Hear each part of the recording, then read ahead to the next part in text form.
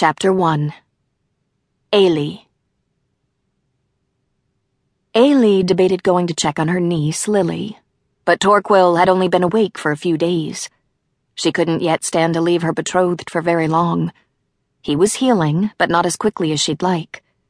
Being stabbed made for a slow recovery, and she was trying to stay at his side as best as she could.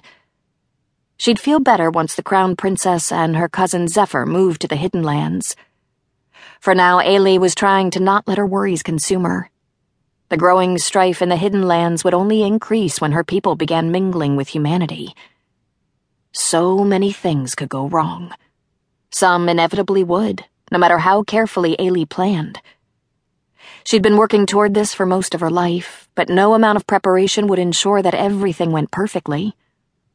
She stared out from her tower and purposefully set aside her plans for a moment. If all one did was plot and scheme, madness would surely come calling. So every day, Ailey chose to take a quiet moment to breathe and take in beauty. The glass tower where she stood reflected just enough moonlight onto the waves that they seemed to shimmer and wink at her. The sounds of sea and air were a constant soothing symphony in her home, and the sheer beauty of the water from her vantage point was often all she needed to find a moment of peace. There was something in her affinities that made her less and less separate from sea and soil over time. Maybe it was simply being the child of both courts. Maybe it was the way she'd shattered as a child. When she'd been born, the touch of air against her skin had literally fractured, like a spiderweb crack through a pane of glass, like dry earth in a drought. Every bit of flesh and bone had tried to separate, but vine and soil enclosed her in their embrace, and the fire that lived deep in the core of the world had surged to her so that she was as a phoenix. Water rushed to quench fire as fast as it burned, and her infant body was reborn of the elements. Born of Fae, of Seelie and Unseelie both, and born again of nature. Ailey didn't remember, of course, but sea, soil, and fire were a part of her in ways that were more than Fae. She was unable to go very long without giving herself over to the elements. The king and queen knew. They alone held her secret.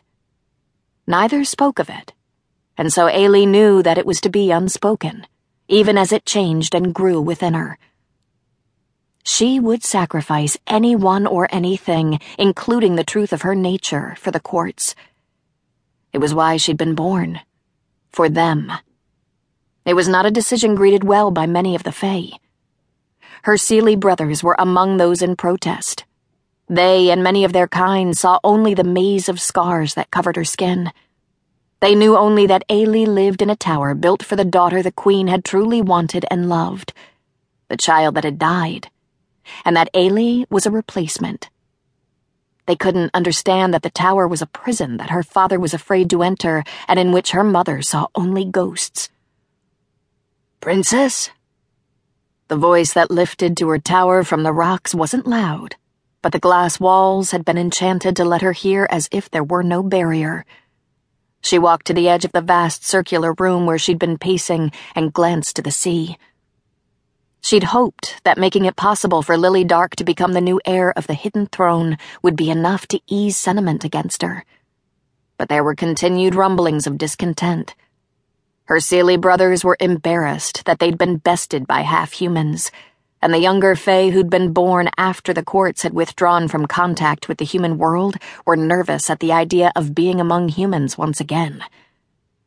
The Fae weren't a people known for accepting change gracefully, and it seemed that suddenly everything had begun to change. After Ailey checked to see that her injured fiancé was still resting, she descended the steps and went to do as she must.